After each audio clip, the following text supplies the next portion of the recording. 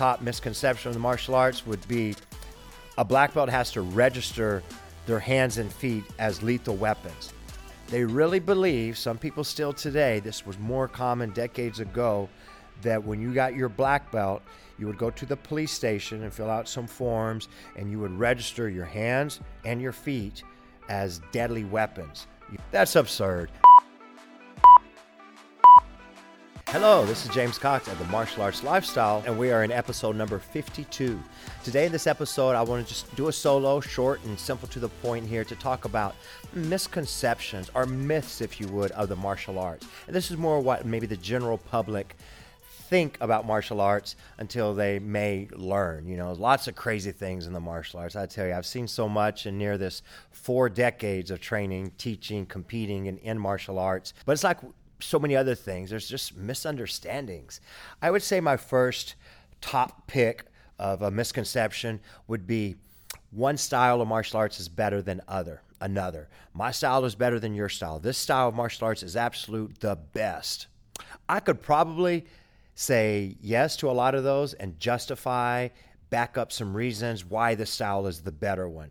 Or I could do the opposite and say no and justify and back up reasons why there's not a such thing. So let me kind of touch on all of that if this made any sense to you there. Is one martial arts style better than the others?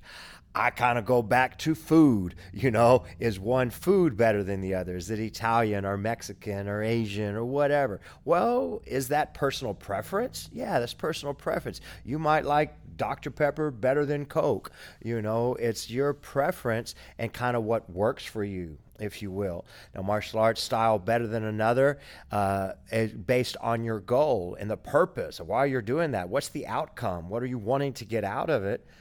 And that's why you might choose a certain specific particular style. I will also say that there's not really, in my opinion, so let's get to this, there's not really a such thing as a bad martial art, but there's definitely, unfortunately, a such thing as a bad instructor of the martial arts. So is the martial arts style bad just because the one teaching it was bad? No, it didn't make the style bad. So you may go across town and find the same style, and this instructor is amazing. So let's go back to martial arts styles.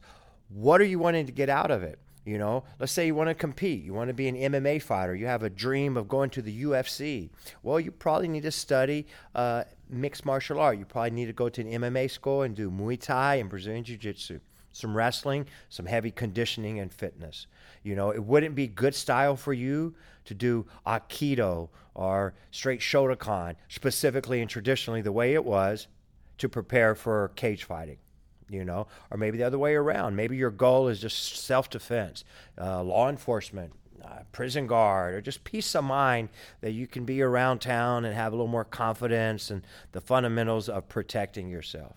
Maybe Krav Maga, maybe Kaji Kempo, styles that put a little more emphasis on self-defense. So you got to find out what your goals are to start with, and then you look at which style might be best for you. But it doesn't mean that there's one style necessarily better than the other or there's a bad style.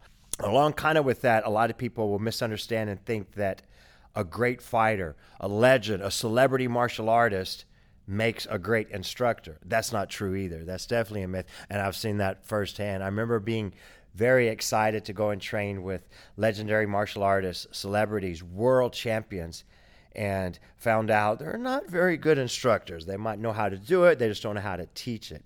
And you'll find the flip of that as well. People that really are good on articulating, communicating, they're passionate about you getting progress, doing all the little things right, but they may not be the best competitive fighter.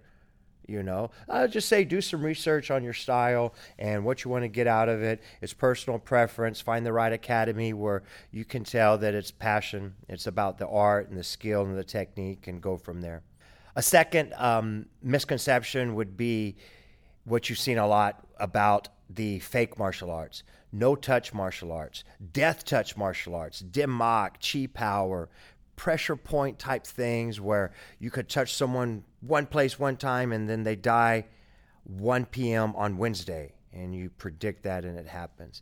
Or you've seen the fake martial arts where you can throw someone across the room, you can hurt someone, take the breath out of them, knock them down, whatever, without even touching them, just using your chi force and your power. although there's some realness to some of those concepts and thoughts and philosophies of energy. But dude, you're not gonna not touch someone and hurt them. That's just craziness that people can buy into that. And I think that's what happens when there's this secret death touch, type no contact martial arts that's the real deal, is people buy into it.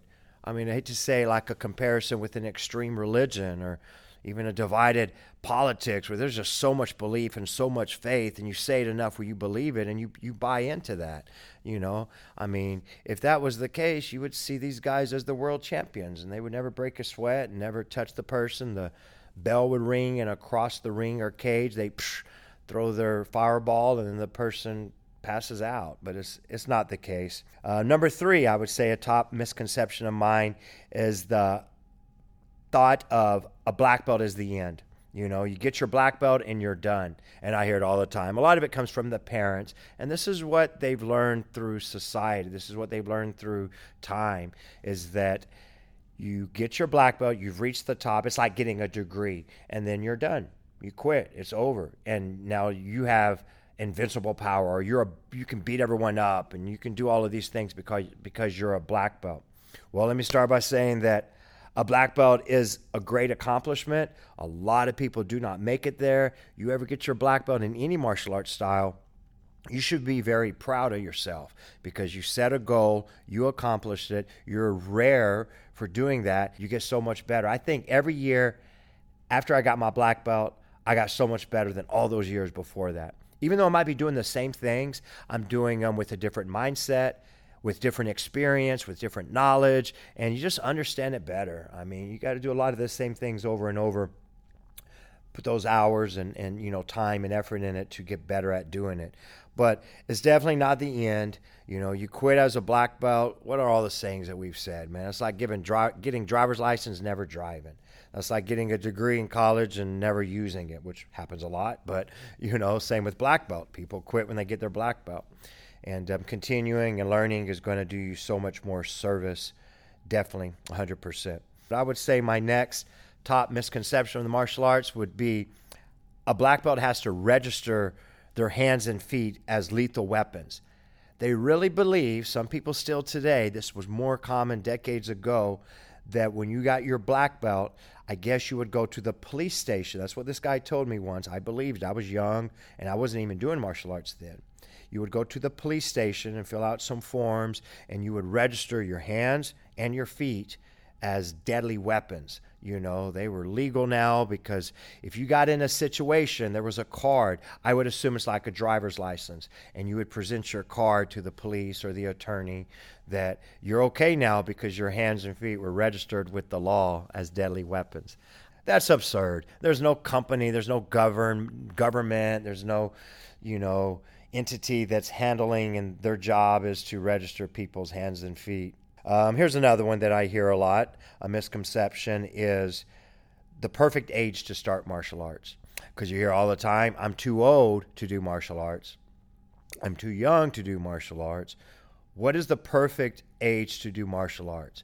My first answer is now, because you can't go back. You're not going to be like, hey, now I'm 15, but the perfect age to start martial arts was 8, so I'm just not going to start now.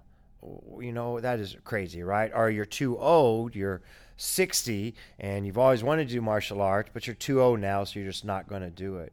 If you want to do martial arts and you want to get the benefits and the value from it, then just start. There's no better time than now. Now is the time, right? It's the present. It's a gift. And live in that moment and just go do it. So martial arts, ages 3 and up, and to where the age where you're still able to do it to your level. You might have to limit some things. Maybe you're not doing burpees and lunges anymore, but you can do something and get something out of it. How about we kind of end this with something that I said early on when I was beginning teaching, and it's just, and I heard it somewhere. It may have been a Kaji Kimbo thing where it was just shut up and train. And that sounds pretty harsh. I don't think I'm going to today in 2023 look out at a group of 30 kids and their parents all watching me and say, all right, guys, shut up and train. But it's the philosophy behind that. Like, don't worry about all these other things, the politics, the style, the belt, the age, the secret techniques. Just train. You got to get out there and you got to do it. So if you just shut up and train, you're there for the right reason, you're going to get more out of it. That's it. Shut up and train. So you guys find a good martial arts school or come to mine. I'm ready for you. Stay with us. Go back and listen to the previous episodes and share them and like them and comment on them and stay engaged. And maybe shoot me some messages on some things that you would like to hear. So that's our podcast as well as our YouTube channel at James Cox Martial Arts. Thank you. Appreciate it.